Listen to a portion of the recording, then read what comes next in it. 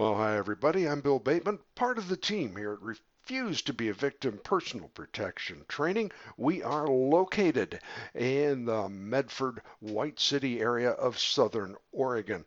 And this week, really not a whole lot has changed because things are in uh, basically, it's like dropping a box of ping pong balls on a hard floor and trying to watch each one of them individually. 114 is still on hold as of 1:45 p.m. on December the 11th. There are lawsuits dropping like those ping pong balls, just bouncing everywhere. There are a lot of new perspectives happening. I really think that for me to try and do a repeat of last week, it would be just that, a repeat of last week. So, in the interest of keeping your time, one of the most valuable commodities you have, yours, being respectful of that, I'm going to take this week and just check in with you to let you know, yes, we're still working on it. Everything you heard in last week's podcast is still accurate. Different things you can learn from last week's podcast. If you haven't had a chance to give it a listen, if you like what you hear, do share it with the other people in your family circle. During this coming week, in addition to getting ready for the holidays and taking care of the myriad of things that involve day to day living, I'm going to be doing some in depth research. I've come up with some new sources and looking at how we can stop the cycle of stupid. 114 is just a manifestation of what we keep seeing due to misinformation, hidden agendas. I don't care what you want to call it. There's just a lot of stuff out there that bears looking into. So I'm going to go deep on that, and I'll be coming back next Monday with a lot more in-depth look. How do we stop the cycle of this? Positive steps we can take to reach out and make some changes.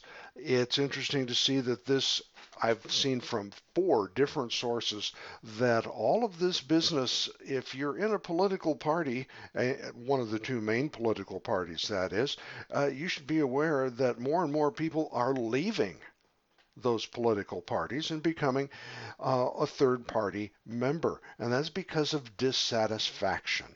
And that is something that I think I'm feeling right now, dissatisfaction that people are doing what they want to do. People I have voted to put in office, they're doing what they want, not what I sent them to Washington or Salem to do. And I think that's a really big part of this cycle of stupid. So I want to look at some positive ways to look at that. As we always do, if anything big, anything major happens as far as 114, I think we will definitely, I promise you, we will definitely get on the air with it as quickly as we can and send out another notice on the newsletter. Again, if you're not getting the newsletter, information and all of that stuff is there on the front page.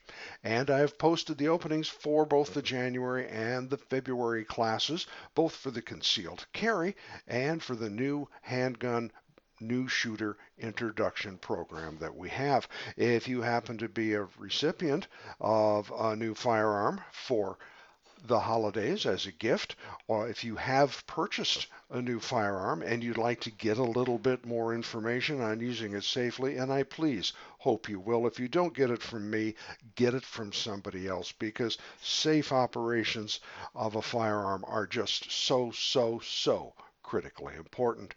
We have time available. Those happen just about any day of the week. You do have to call in. We're not just sitting there with a sandwich waiting for you, but call in and we can set something up morning or afternoon, as well as our concealed carry.